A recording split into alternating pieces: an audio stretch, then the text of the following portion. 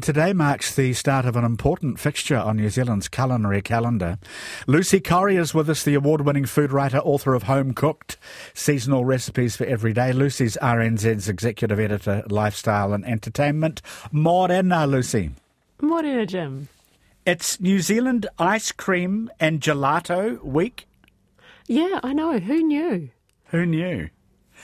So all things ice creamy are celebrated.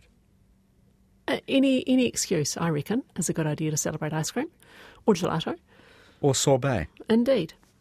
We are the most enthusiastic eaters of ice cream in the world, Lucy? Well, apparently, there's an oft-quoted but very hard-to-verify statistic that claims that Kiwis are among the world's most enthusiastic eaters of ice cream. Now, according to the New Zealand Ice Cream Association, who are the people behind New Zealand Ice Cream and Gelato Week, the average Kiwi gobbled up 28.4 litres of ice cream in 2022. No. I know, that seems like a heck of a lot, doesn't it? That's a lot of ice cream. I worked out with my not very good maths that's, a bit more than that's about a pint of ice cream, or about half a kilo of ice cream a week. Per person. I suppose if you were having a little scoop 5 nights a week, that would easily add up, but it seems like quite a lot to think, 28.4 litres. Okay, well, we'll just accept the hyperbolic seeming quantities. Can I ask you, how easy really is ice cream to make at home of a standard good enough to satisfy your children? Oh, don't be making it for your children. Just make it for yourself. See, that's where the 28.4 litres of ice cream comes in. It is actually reasonably easy. You don't necessarily need to have an ice cream machine or an ice cream churn. You can do it with a good old-fashioned whisk, egg beater, and a bit of elbow grease, and a few secret ingredients that are nonetheless easy to buy from the supermarket. Let's get to your secret ingredients. You've settled on Goody gumdrops this morning. How come? Well, some listeners might remember a bit of a furore about a year ago when Tip Top announced that it was discontinuing its 2-litre tubs of Love It or Hate It Goody Gumdrop. And I'm not a huge super fan of Goody Gumdrop, but I love finding a way around something when someone tells me I can't have it anymore or it no longer exists. And so I thought I'd have a little try at a DIY version. I remember eating it from an ice cream parlour in Rotorua in the 1980s. At a, do you remember those shops? They were called Danish Delight. And no. They had huge cones, and they'd pile in lots of scoops of ice cream, Goody Gumdrop, obviously, and whipped cream on top and things. And they were, when I was about 9 or 10, it seemed like the ultimate in luxury. Because lots of people have made Goody gumdrops, as I presume, over the years, all over the place. I don't know, actually. I haven't seen it anywhere else in the world. I do know that in France they make a blue bubblegum flavoured ice cream that they call Smurf ice cream, and that has a similar flavour. But I think Goody Gumdrop, and I'm happy to be proven wrong, might be a uniquely New Zealand invention. Okay. Well, all the more reason to have a home-grown recipe for it. So how hard is it? Can you go through it for us? Sure. So this will come with a bit of a disclaimer first, though, that making this ice cream at home is unlikely to be cheaper than buying a tub at the supermarket. But it makes up for that because it comes with far more impressive bragging rights. True. All you need are 2 cups or 500 mils of cream, a tin of condensed milk, which is, a superfood, about 6 or 8 drops or a very scant 1/8 of a teaspoon of bubblegum flavouring. Now, bubblegum flavouring you won't find at the supermarket. You'll need to hunt that out at a specialty cake store or party store. Okay. And it will come in a tiny, tiny bottle. I think the bottle I've got contains 3.7 mils. Gee. But let me tell you, you don't need very much of this to add a hint of bubblegum flavour. It's dynamite. It's absolute dynamite. I was making this ice cream last night just to, refresh my memory, and I'm sure that I can still smell it on my fingers after I spilt some on the bench. It's very potent. So you've got the cream, the condensed milk, bubblegum flavouring, and a dash of green food colouring. Yeah. And if you happen to have it lurking around at home, a tiny, tiny drop of blue food colouring too, because that seems to give the right flavour balance.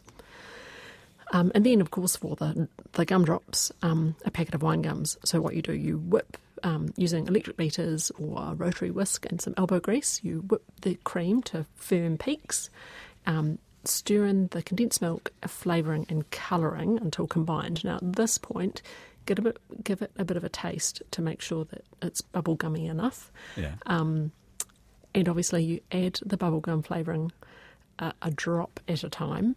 And this is a crucial tip that I once learned from Ruth Pretty. Don't ever measure any kind of flavouring for anything over the bowl that you're going to add it to, because it's so easy to accidentally slip and in goes half the bottle. Yeah, of course. And, that's how you end up with, hot pink icing instead of sugar pink and that kind of thing. Anyway, so you've mixed those things together.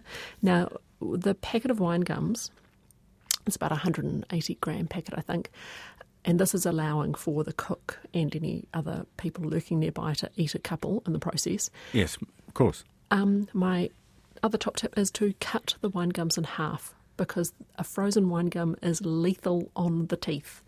Unless your teeth are incredibly strong and don't have any fillings in them, you can easily crack a tooth or pull out a filling, or do both of those things by eating frozen wine gum. And I can speak to that from expensive personal experience. Yeah, we don't want health and safety having to come to every home that tries your recipe. No. So those disclaimers are important. So once you've got your mixture of the cream and condensed milk and flavourings together, and you've chopped up your wine gums, pour about a third of the mixture into a plastic container. Obviously, an ice cream container is very handy here. Yes. Scatter over a third of the wine gums, and then repeat that process, ending with a layer of wine gums. Now, this might seem like a bit of a faff, but it prevents all the wine gums from sinking to the bottom, which is important. Then you just pop the lid on and put it in the freezer for 4 to 6, let's say 6 hours before scooping. And it should taste just like the real thing. Well, it's very easy to make, isn't it, actually? Yeah. And look, if you didn't want to use bubblegum flavouring, you can use that basic ice cream and condensed milk combination with other flavours. You could stir in some pureed fruit, you could add some vanilla, some rose water, chocolate chips. It's a really good basis for a homemade ice cream. I was going to ask you if there was a substitute, if you couldn't find a party store. Fantastic. Lucy Corry, and the Goody gumdrop ice cream recipe in honour of this very special week. Thank you for that. Hey, a couple of other things to ask you about. I was reading on the business website CNBC about when it's acceptable, when dining out, to send the food back, and when it's not. And I was thinking many of us will have been in that position at the odd restaurant in our time. What do you think? It's a really interesting one, isn't it? I think you have to strike the right balance between confidence and rather than aggression. I think I've sent things back for not being hot enough. Mm-hmm. Like if you have a bowl of soup and they've obviously, it's not come out of a pot, or it's someone forgot to put the ding on in the microwave. Probably the trick here is you can't, in good conscience, eat half the plate of something and then say, "Excuse me, waiter, yes, this meal is not to my liking." I tried, but it just wasn't to my liking. I've eaten all of this steak and now I've just realised that it was overcooked. I'm sure people try, but I don't think you'd have much success or ever be able to dine there again.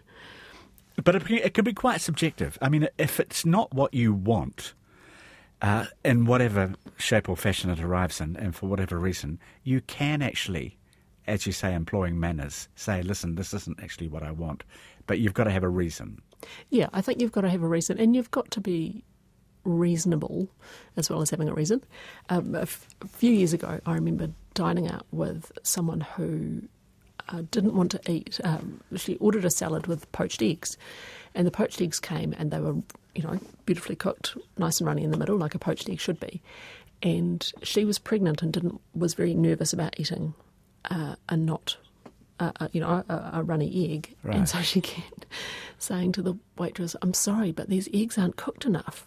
And it was awkward because I really wanted to say, "Emily, it's a poached egg." Ask for a hard-boiled one if you don't want to eat a soft one. And the poor waitress was saying, yes, madam, but I can take them back. And I think in the end, someone from the kitchen came out and said, "Look, how about we cook you something different, because I'm not poaching an egg until it's rock hard in the middle." Right. But equally, I dined somewhere where one of someone at the table was eating some fish, and the fish came out and it was clearly off. It had that terrible ammonia smell, and that was sent back immediately. And someone from the kitchen then came out and was full of apologies and said, "Oh, look, we had no idea. Thank you so much for being honest and sending it back." So be reasonable, and the kitchen will rise to the occasion and oblige you, probably. Yeah, hopefully they will. I saw a mention that it might not be appropriate to send back food if you're not the one paying for it. I thought that's actually quite a good point. Yeah, that's interesting, isn't it? I think that's about being a good guest on several levels, isn't it? You don't want to embarrass your host. Yeah, exactly. And you also shouldn't ask for a refund. I mean, you should say, "Listen, can you substitute this for me, please," rather than saying, "Look, I'm just so unhappy, I just want my money back right away." Yes, I've eaten nearly all of this dinner, and now I'd like it for free. Thank you very much. And just quickly, with the nation's potatoes growing merrily in time for Christmas, New Year, those lovely explosions upwards of green foliage, I saw a recipe in a magazine for Dutch stampot. I have no idea what that is. And it calls for mashed potatoes with lots of leafy greens mixed in. And I know our children always rebelled against any additions to mashed potatoes, even shredded carrots. They wouldn't like that. If you want to healthy up potatoes, because we all hear about lots of leafy greens needed, what would you recommend?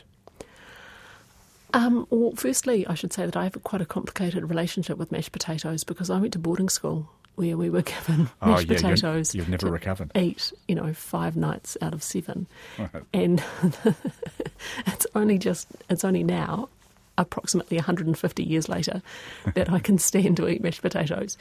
We never had them when I was growing up, I don't think, possibly. Really? I think we had too big a household for my mother to face mashing enough potatoes. It's a great way to disguise a pretty average potato, of which there are many. Yes, you're exactly right. A potato in and of itself is quite healthy already. I don't think it needs to be healthied up per se. I mean, obviously, if you were deep frying it, you might need to eat a few more leafy greens to redress the balance. I personally, to a mashed potato, I don't think I would add too much in the form of other vegetables, unless those other vegetables were deliciously fried onions and garlic. Okay. Or maybe, I think in stampot, which is such a great name for a dish, it has cabbage in it, I think. Oh gosh, would you put cabbage in mashed potatoes? Well, if you had enough, cream and butter to soften the blow, I think that would work. Okay. Otherwise, I would say, tuck into the potatoes and just have those delicious leafy greens and some of the dish on the side. Good to talk. Thank you for the lovely Goody gumdrops recipe. That's very encouraging that it's so simple as well. And look forward to next time, Lucy. Thank you, Jim. Lucy Corry